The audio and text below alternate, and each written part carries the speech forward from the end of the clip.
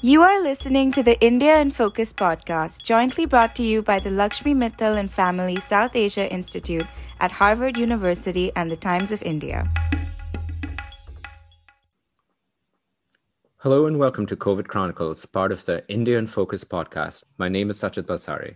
Today we have Professor Manoj Mohanan, Associate Professor at the Sanford School of Public Policy at Duke University. Manoj has had over 15 years of research experience in health economics in India. Professor Mohanan led COVID-19 prevalence studies in Karnataka, was co-author on the Mumbai seroprevalence study and on testing returning workers in Bihar. His team's paper in the Lancet Global Health reports that seroprevalence in Mumbai varies from 55 to 61% in the slums and to 12 to 19% in non-slum settings. Manoj, how did we get here? Thank you so much, Satchit. It's wonderful to be here with you and talk about some of our work. Also think about exactly the question you asked. How did we get here? Overall, my view has been that there's been a surprisingly large amount of COVID transmission that has happened in India. And there could be a number of reasons why. But just to reiterate what you just told us, we found that the seroprevalence in the slum areas in Mumbai was up to 55 to 62%. But more importantly, in some of the other work that we are doing in Karnataka, which is one of the first studies that looks at rural areas, we find very large numbers there as well. We are still analyzing the data, so I'm not giving you an exact number. But the point simply is that a lot of the public debate in India has been focused on the urban areas. The numbers discussed come from urban areas. And in some sense, some of the political officers across India have also claimed that this is largely an urban epidemic. And what we find, and what I strongly believe in, is that's not the case. It's true that the numbers have come from urban areas, but the rural areas have been equally, if not exactly equally, they've been very largely affected by the epidemic as well. But Manoj, isn't this a factor of time? Would it be fair to say that had you looked in March, you would see large numbers in urban areas, and then, if you look now in September and October, of course, the pandemic is raging through rural India as well. I suspect that is not what you're saying. Yeah, excellent point. And I'm sure you know this as well, in late March, when the lockdown happened, one of the things that happened in India along with the lockdown was a massive migration of workers, daily workers, from the big cities back to rural areas. And in some sense, that sort of started the immediate migration of the epidemic as well from urban to rural. So you mentioned the work that Anup and I had done along with our colleagues in Bihar on testing the migrant workers. And what we found was pretty stunning is workers coming from Bombay, Delhi, the percentage of those workers who were currently positive was stunningly high.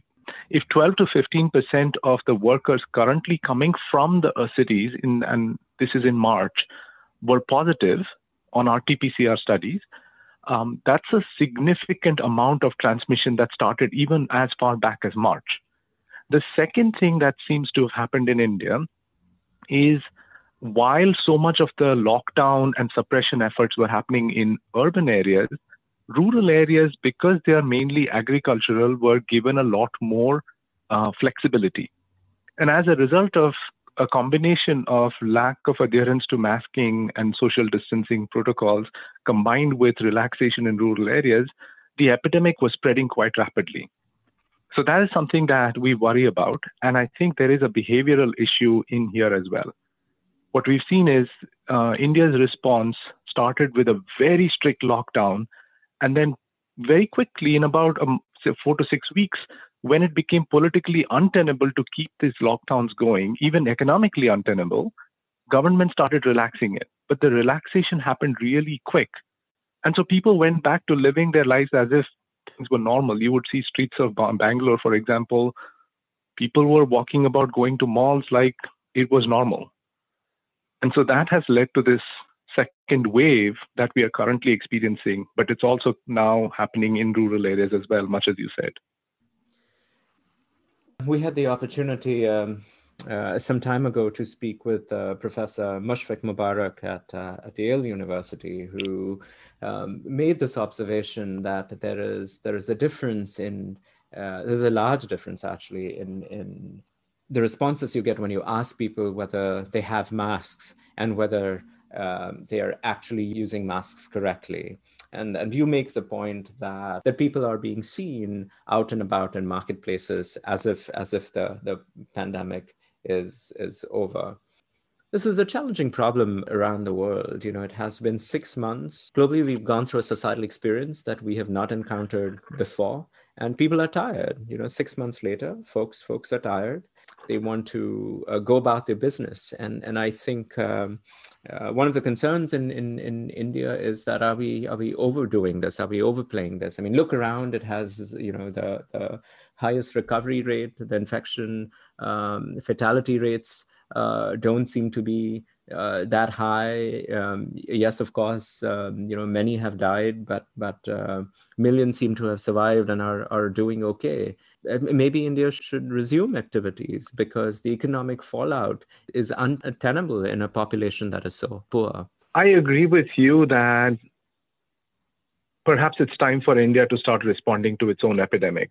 What I mean by that is, in the early days of the epidemic, India had no information, no data on the state of its own epidemic. In fact, there were many efforts, even by the government itself, to actively ignore what could have been learned about the epidemic at that point in time, because the focus was very much on trying to identify cases coming into the hospital and deal with it in the healthcare and hospital settings. The net result was countries around the world, like India, were responding to the massive epidemic outbreaks that were happening in Italy and New York, assuming that that's what's happening there. So what happens is exactly what you described. Fast forward 6 months, and the fatigue of dealing with the lockdowns and the restrictions in place sets in, especially in a setting where, for reasons, frankly, I just don't understand why the infection fatality rates or even the acute hospitalization rates in India have not been what we feared. To be very honest, I'm really, really thankful that our fears did not play out. But why, if there is any clear explanation about what one factor or two explains that? Just if you, I'm sure you do remember this as well, Satchit, is in April, we were worried that our hospitals were going to be overflowing with acute critical patients and that we don't have enough ventilators and ICUs and mortuaries would be full. That never happened. Yet, by some estimates, 20-30% of India's population has already been exposed. That's just a stunning number that just does not make sense. So it's understandable that people are losing patience. But what we fail to do in the process is nudge them towards a shift in behavioral patterns where people understand that, yes, it might be lower risk than it was in, say, early stages in Italy or New York, but we need to take care. And so we need to do better at masking and distancing. You raised many important points there. I want to try and sort of dissect what you just said. The first comment was that we were not responding to our pandemic. We were not responding to our epidemic. Many countries around the world were responding to what was going on in Europe and Spain.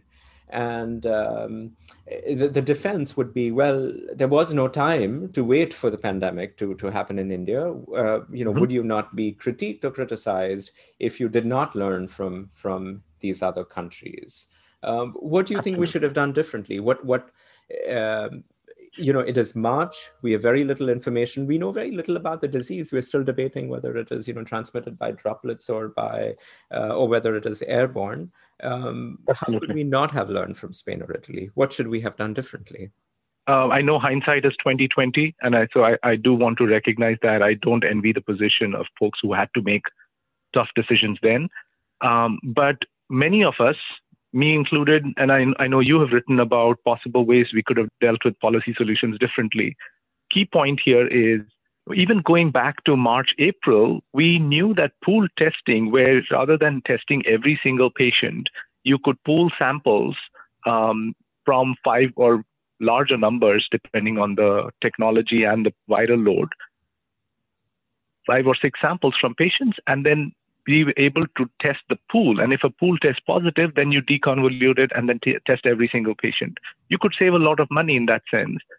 I see. So you're saying that, well, we didn't have enough tests. And if you wanted to test 15 people and you did not have 15 tests and you just had a few, maybe begin Exactly. with three tests, test 5 people, and then whittle it down. And if you got lucky and 5 people were tested negative, then you were done with those 5, and then you just needed to focus on the remaining 10, and all you used up is 1 test. Is this actually done? Is this a theoretical exercise, or is this? No. It's very much done. In fact, my own home university at Duke, we are doing about 15,000 tests a week now, and it's all done with pool testing. And the reason why they can do such large samples is precisely because of this. In fact, I would go one step further. Even in India, so the study that Anup and Anu Acharya and I did in Karnataka, that's exactly what we did, is we collected samples and we pooled them. One big lesson, however, is if India had to do this in March, it was feasible. As the epidemic starts growing a lot, and there are lots of positive people who are currently infectious, then it doesn't become a sensible thing to do. You might actually end up finding that somebody in every given pool is positive, and that would totally ruin the numbers there. So going back to your question, Satchit, what could you have done? One, you could have got a really good data collection process in place. So you have to respond, assuming the worst, but then you don't have to continue doing that for months at a time. You could have done testing to find out what share of the population has already been infected. We didn't know that until the studies from Delhi, Bombay started coming out. Were those tests invented? Were those tests available? In March and April, was it possible to do those tests? Yeah. I don't remember the exact dates, but going at least as far back as May, some of these tests had started becoming available. So RT-PCR was available. The serology tests, initial ones that came in were not so good, but the problem was we ended up throwing the baby out with the bathwater in some sense. What I mean is there's a huge amount of heterogeneity in the quality of tests that came in, and we just didn't have the ability to check the accuracy of these tests, the specificity, the sensitivity of these tests that were coming in, and then pick and choose which ones we got, because the demand was so high at that point. So we lost that window, and you're absolutely right. That was happening in March and April. But that doesn't mean that, May things didn't change, June things didn't change. But there was an unwillingness to use the pool testing techniques for population level samples, because the key part, remember again, is it's not so much about what test, but about whom you test. Let's pause there for a second. Whom should you test? There were clear directives from ICMR as well as local public health officials, including warnings in many cities, including in Mumbai, for doctors to not test anyone other than that was symptomatic. And the defense, of course, is that there are very few tests, and therefore should we not test just the symptomatics? When you have a limited number of tests. Others have argued that in the middle of a pandemic, that the symptomatics have the disease. Should you not aggressively test all possible asymptomatic exposures? Because those are the folks that may not realize that they have testing. So how would this have played out if you could do this differently, with the recognition that, as you said, hindsight is 2020? How would you use these tools of pool testing and the kinds of tests that were available to test folks? What would be the ideal scenario for Mumbai in April or May 2020? Satchit, I'll take those couple of points you mentioned very seriously in the sense, yes, tests were few, but if we decide that we are going to use those tests only for the patients, that assumes there is a certain underlying model. That is, everybody who gets sick with this particular virus will sooner or later show up in the hospital, part one. Part two is it's possible they don't have COVID, they have something else. We need to check that it is COVID, and once we verify we have a specific drug that will cure the patient. That's the clinical way of thinking about it. And as a doctor, you know better than I do that oftentimes we do diagnostic testing for patients because that influences our treatment regimen. And that's typically how one would think about it. Except here, it was symptomatic management. It's not like we had any drugs that we could say, aha, this is COVID, and I'm going to give you drugs A, B, C, and D. And then if you don't have COVID, I will not give you. So in that sense, the clinical management approach to diagnostic testing was what was driving those policy decisions in the first place. Now, the second thing you said, which really informs what we should have done, and to be fair, a lot of us going back to April of this year had been arguing that testing asymptomatics is going to be the key to handling this epidemic. And the reason is simple. Let's say you and I are both infected and infectious. You are asymptomatic. Meanwhile, I'm showing all the symptoms. I'm breathless. I'm clearly febrile. I'm probably sneezing or coughing. People will stay away from me. Just by looking at me being a visibly sick person, they will probably step back in the times of the pandemic and not want to come too close. On the other hand, if you're asymptomatic, you might go on with your life as normal, and all your friends might go on with their lives as normal, hanging out with you. Effectively, you might end up spreading the epidemic a lot more than I would. And that's a key part of understanding whom we want to test if we want to prevent spread of the epidemic. So in some sense, again, it goes back to what was happening was they were using tests as if they were going to treat a patient. Instead, we should have used whatever limited number of tests we had to try and say, can I get a representative sample from various parts of the geography? Here are 15 pockets that I think might be where the infection is raging. Let me go in there, quickly do those tests, and come back and learn something. And maybe we should have targeted interventions to limit mobility outside of those areas so then we can do something about it. Does that make sense? Yeah, I want to pick up on that. So you were saying that a clinical solution and thinking around testing was applied to a public health problem. And the reason you test as a clinician is very different from how a public health practitioner would want to use the very same test. So as a clinician, I want to test to make sure that indeed what you have is COVID, especially in India, where people present with fever and respiratory symptoms for a variety of other diseases, various viruses, but certainly pneumonias and tuberculosis. And you want to make sure that you're going down the right diagnostic pathway. And as a public health practitioner, the goal of your test is not about treating that particular patient only, while that is an important objective, without getting into whether treatments were available or not. But the goal of testing is also to inform your strategies around isolation, quarantine, and maybe even containment of entire neighborhoods. I'm testing to see whether the pandemic is here, whether it has arrived in this neighborhood, and what I should do. Were those tests positive? Is that Absolutely. Absolutely. I'll add one more thing to that is in terms of the sort of whom you test and for what, because if we were able to go back to April and start testing random subsets of population, we might have learned that there are some types of individuals who are actually infectious, and we might have been able to inform their surrounding community members to take more care. It's not without problems, and I'll be very upfront about this. I think the scare factor that had already come in, the fear factor, could have meant it could create more problems. And I think there is no easy solution to this. I just think this is something we have to confront.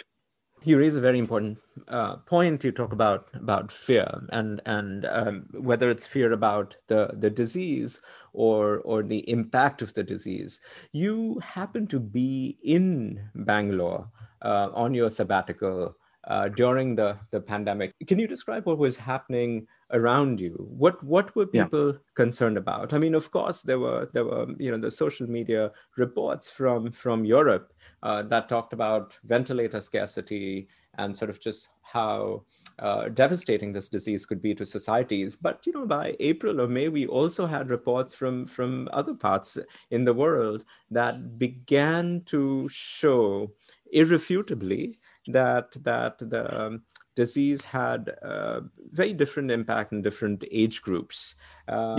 So people were scared based on the social media reports that they were seeing from Italy and Spain about how the lives of hundreds of thousands were imperiled when these hospitals were completely overflowing with very sick COVID-19 patients. So say more about the fear. Why is that not the right response?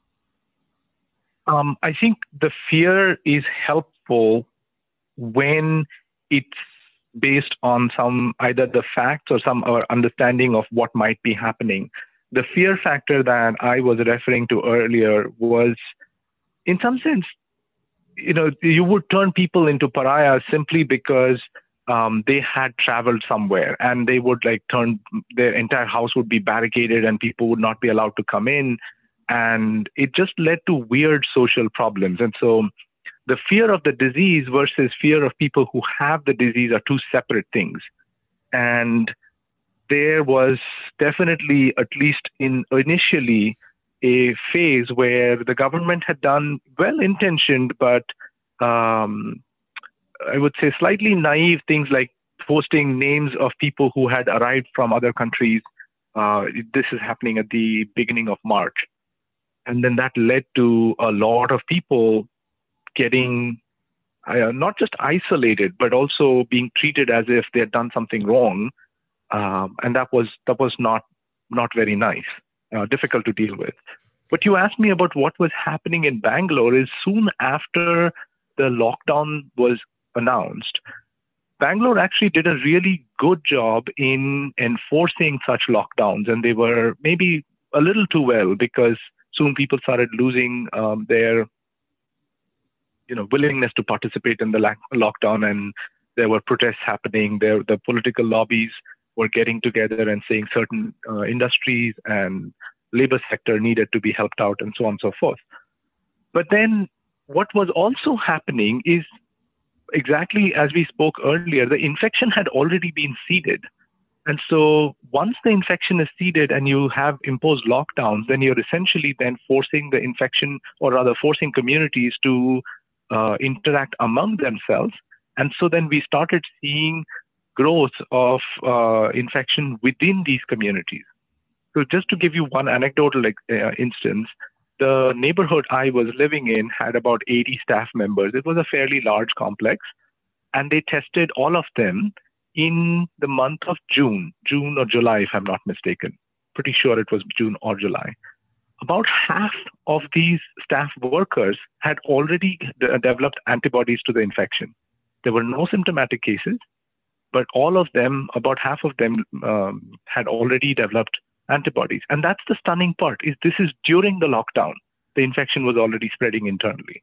And so once the lockdown is released, people start mingling more, and that changed everything in Bangalore, which initially looked like it was doing very well. Could the lockdown not have actually helped slow the disease, right? So you're saying that even in the lockdown, there was such high prevalence. Had the lockdown not happened, wouldn't it have been even more and overwhelmed the health system even more? Absolutely. I'm not saying, I think I agree with you 100%, is that the lockdown was necessary, but then what you do during the time of the lockdown and how you introduce it and how you communicate that information becomes important. Let's so the lockdown was... Sorry, go ahead, please. Yeah. Go ahead. No, I really think it comes down to the communication aspect. There was so much misinformation that was happening at the same time. And then the government was giving conflicting messages about turning districts into red, green, yellow areas based on who's reporting what. It prevented, in some sense, an honest intellectual discussion about the nature of an epidemic. My very cynical view on this is we treated the COVID-19 epidemic, which is serious and extremely infectious, as if it were Ebola that's being transmitted like it's measles. And it wasn't. And that's part of what happened. Is the day people woke up and said, wait a minute, this is not Ebola. It's not going to kill half of us. They just stopped worrying about it. Economists, especially behavioral economists, will have a lot to say and write about how the world has responded to this epidemic, including the unmasked masses in America that continue to believe that the pandemic is a hoax. In India, we have a largely pliant population. There is a lot of sort of criticism about folks wanting to return to their lives and not cooperating. But to be fair, this is a population that was given 4-hour notice for a lockdown and locked down, and folks stayed at home. There is still belief in government, and there is. By and large, trust over sort of 70 years of India's history, not at particular political moments in time. This is a population that trusts government, unlike the United States, for example, currently, or several democracies in the world where there is high levels of mistrust of public messaging. How and despite that, this particular intervention of forced quarantine and isolation is what I, as a clinician, as a public health practitioner, have found very disturbing. It seems like we did not learn from the risks of stigmatization we have seen with the leprosy in recent memory in India, and in even more recent memory and to somewhat current experience with HIV. That stigmatization sort of gets you nowhere. It not only really makes access to care very hard for people with the disease, but it as you said, it creates such rifts in society that a cogent public health response is very difficult. And what was concerning from the outside is that folks with symptoms, irrespective of the severity, they, along with their family members, were being asked to leave their homes, being taken to isolation facilities or quarantine facilities that were away from their homes, and entire neighborhoods were being sealed. And that resulted in a few different things. So the fear and the concern that you raise is very legitimate, irrespective of what socioeconomic class you are in. You sort of don't want to be dragged away from your home. All you have access is to these social media messages about how terrible the disease is, and so you're frightened. But then you are also inadvertently sort of blamed for then foisting misery upon all your neighbors. How did we go so wrong? There was no precedent. I mean, you said, we were treating the pandemic that was happening elsewhere, but there was a little precedent for this kind of draconian locking of individuals. How did we get there? I don't know, Satchit. I think the first half of your question was somewhat related to the trust in government and government willing to say that there are people who are spreading it, but it was not value-free statement, right? It almost made it look like there were some individuals, some populations who are bringing in the infection. In times of great social disasters like this one, it's always convenient to identify someone or someone else and blame them for our miseries.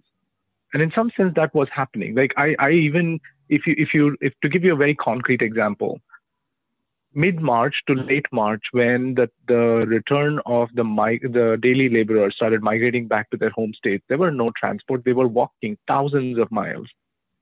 And yet many of my friends, many of whom you know as well, would complain how sitting in their high-rise apartments, they were able to see the migrants who are gathering and trying to walk home and how they are spreading the disease. It very quickly turns into an us and them because you can blame someone else. And that stigma issue that you mentioned is extremely important. To prevent stigma, we might rely on the infrastructure or the resources we have available to not subject ourselves to the state's whim at that point to try and send us to isolation centers. But then there is a huge socio-economic difference in terms of who can do that. If I'm a poor person who lives in a small little house surrounded by other neighbors, and they get to know I'm sick, they have every reason to complain that, I need to be moved. Versus I live in a really plush complex with lots of space between me and my neighbors, I might be able to go through the entire episode without anyone knowing about it. And so the way the stigma and the discrimination played out was very much along socioeconomic lines. So that's another aspect to it.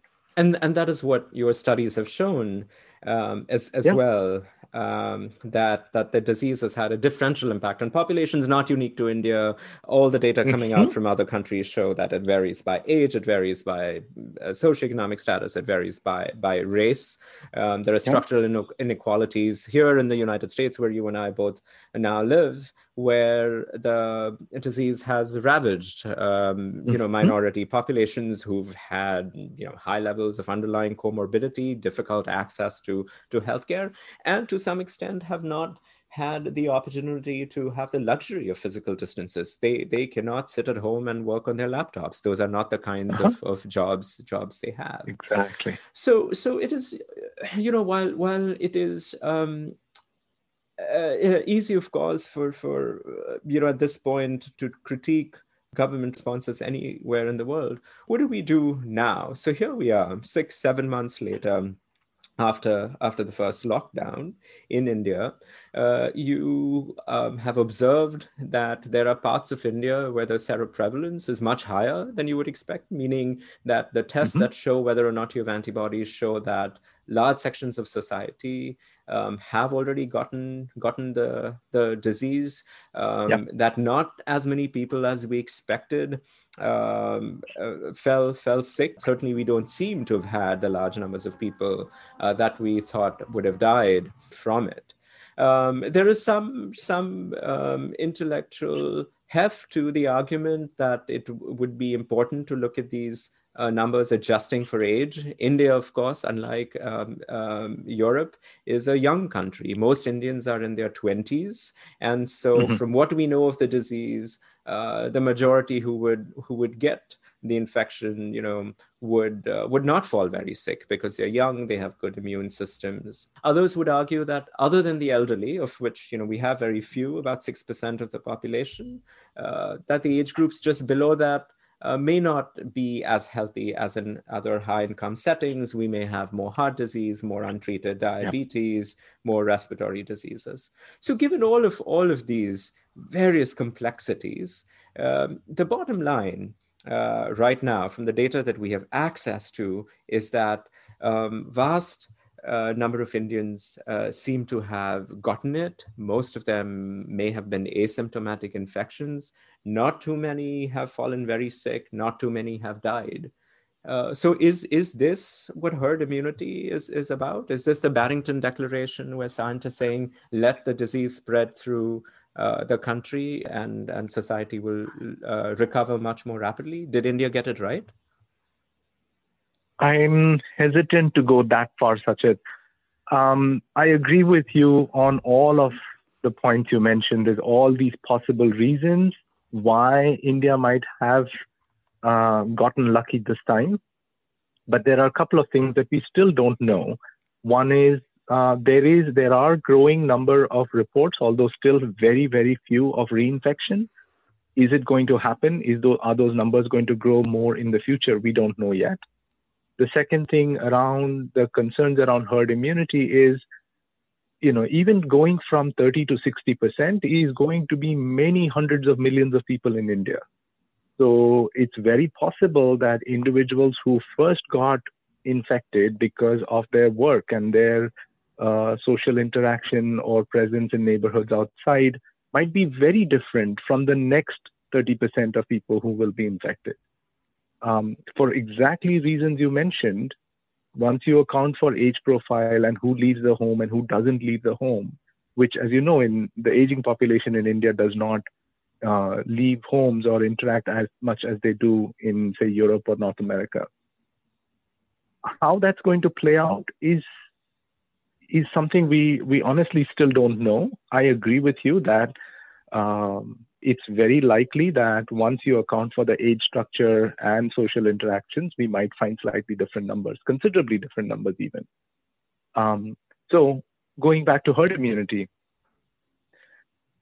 I'm not sure one can feel comfortable quite yet that India is nearing herd immunity. If the epidemic continues as it is currently going through, it's very likely that at least half the population by the end of the year would have been exposed in some way, shape, or form. But the worry that I have is not so much about how many people are exposed, but how many people are exposed how quickly. Because even with the size of India's population, even if a small fraction of the population needs hospital care or needs critical care, and the epidemic is allowed to just run free, our health systems will not be able to cope with it. And that's the key point is, in some sense, we talked a lot earlier on about pushing the curve down and flattening the curve. That language seems to have since passed. We're not hearing that as much. But I still think it's important even today, is even if the rest of the population will eventually get infected, I'd much rather they get infected later than sooner, so that we can cope with it as it comes along. These are tough challenges in India especially. So as a clinician, when I hear you say that, it makes me happy to hear you about flattening the curve, because the ramifications in the health system are manifold, right? It is not only that we don't have the acute care capacity in India. I mean, you can build as many ventilators in hospitals you want, but we don't have the trained respiratory techs, the nurses, the ICU doctors we need to care for these patients.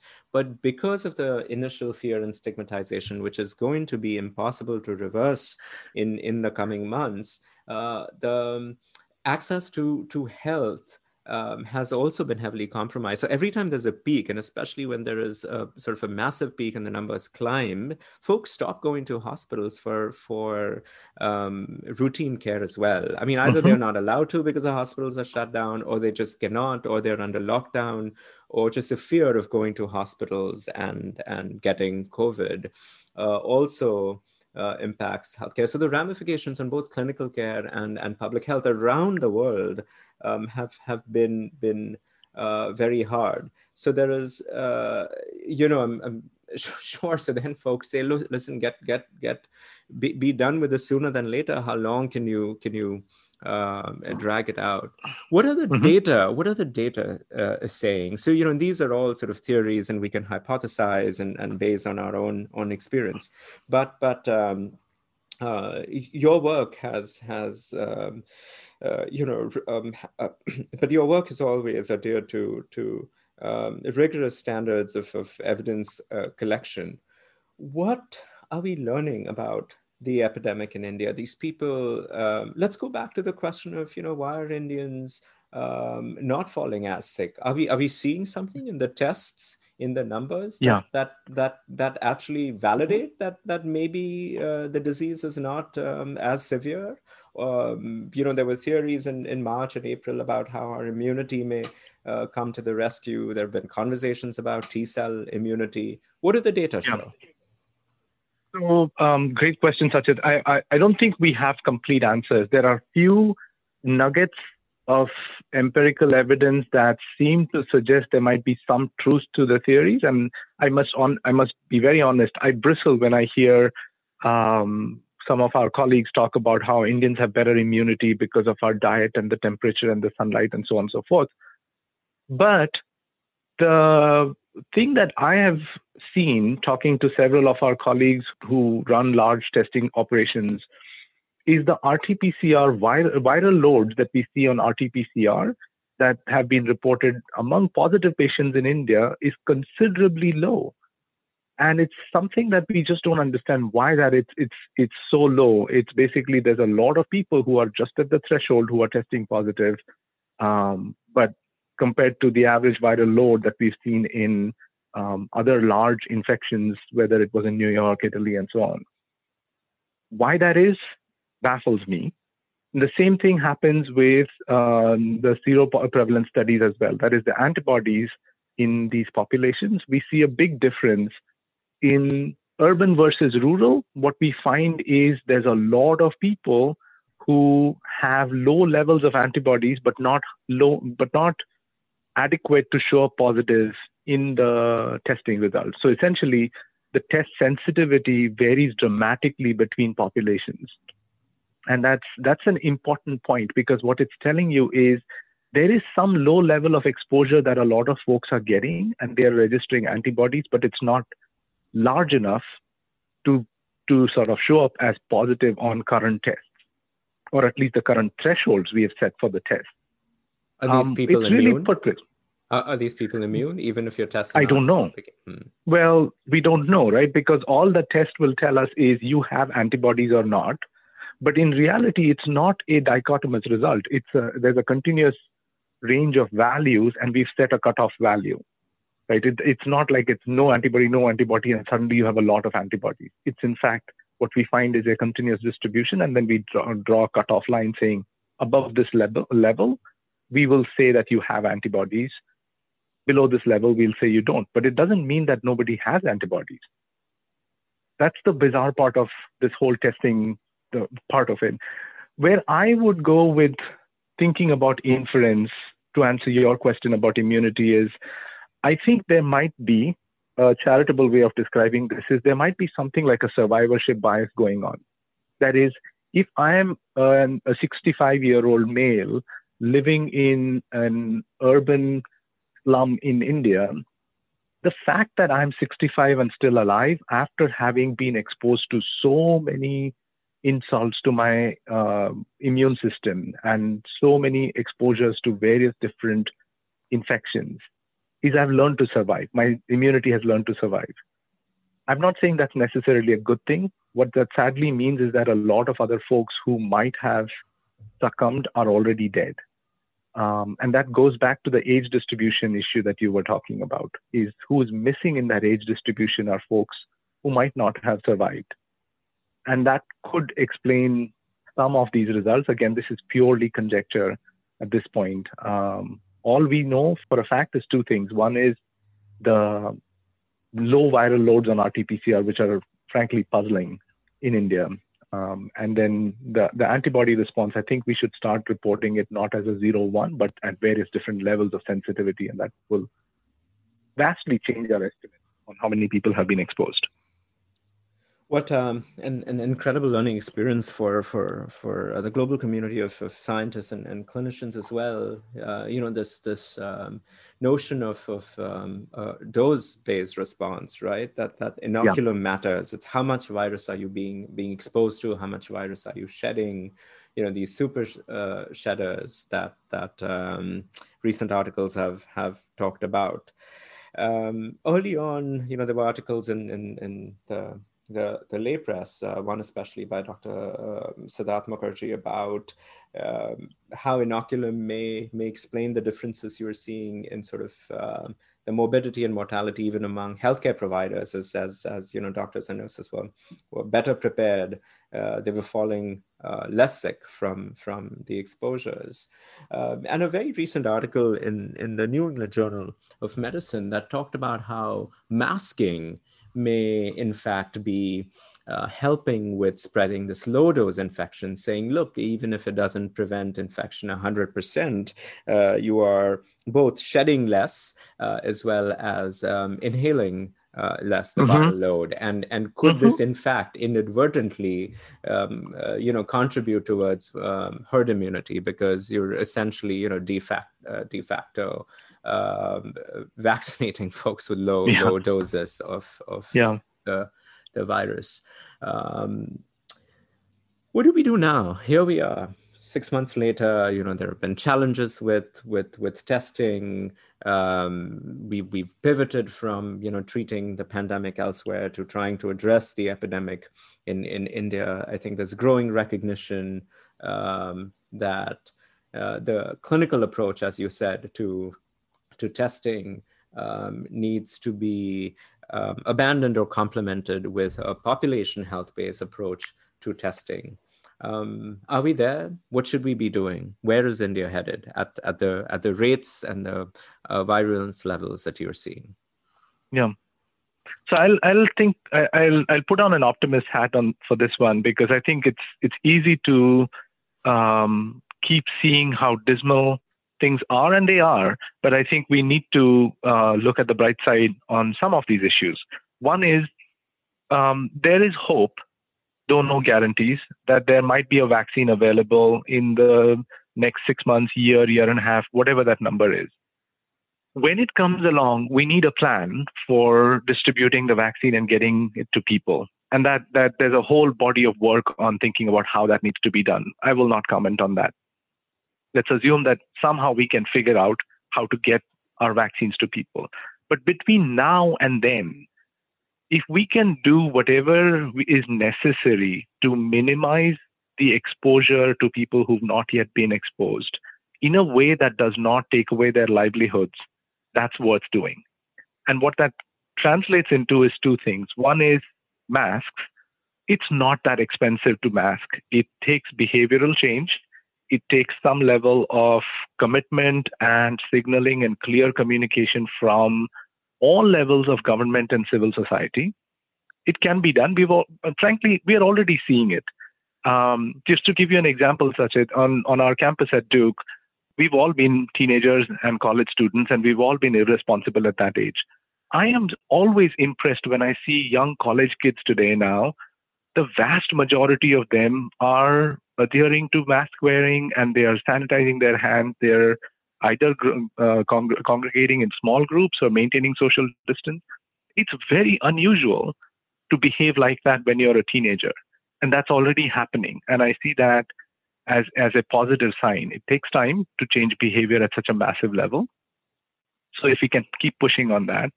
And the second thing is some relevance or sort of reliance on data-based approaches. So I can tell you for a fact that the state government of Bihar, for instance, has been talking to us for every 2 weeks. They ask us to analyze data on where their epidemics are. And they give us information on district level number of cases and help them understand where the cases are growing rapidly so that they can focus their efforts on making sure there aren't too many large public gatherings or too much risk of transmission in those areas. And so targeting the lockdown rather than saying it's statewide lockdown or statewide release. And that has, if you look at Bihar's numbers, it has been really impressive how they've been able to respond to the epidemic in recent times. And so I think approaches like that, twofold. One is the behavioral aspects of hand washing and mask wearing combined with a sensible way of government intervention is absolutely necessary until a vaccine comes along. I can't help but note how just those initial images from Europe and reports from Wuhan terrorized inadvertently populations around the world, and the response to this pandemic has been so infrastructure heavy. You know, the testing it has required, the building of hospitals and ventilators, digital contact tracing apps, and dashboards and modeling and forecasting. And here we are 6 months later, where a lot of the drugs that have been peddled as cures have panned out not to work, and the trials have shown this irrefutably. But all we are left with is the basic principles of sanitation and hygiene that we first learned in the 19th century. That of hand washing with the added precaution of facial coverings to go on with your life. Simple, elegant public health solutions have always borne such powerful results. Through the history of public health, whether sanitation and sewage in London, or oral rehydrating salts formulated in Dhaka and the cholera camps. It's sometimes not. It's sometimes not the most colorful flourishes that are the most effective. I agree. I think future generations will also add masks to that list that you just told us about. I hope. Professor Mohanan, always a pleasure. Thank you kindly for your time. Thank you so much. Wonderful talking to you. Thank you for tuning in. You can subscribe to this podcast on Apple, Spotify, and SoundCloud, and check out past episodes by visiting our show page at mittal.south.asia.institute.harvard.edu/India in Focus podcast. Until next time.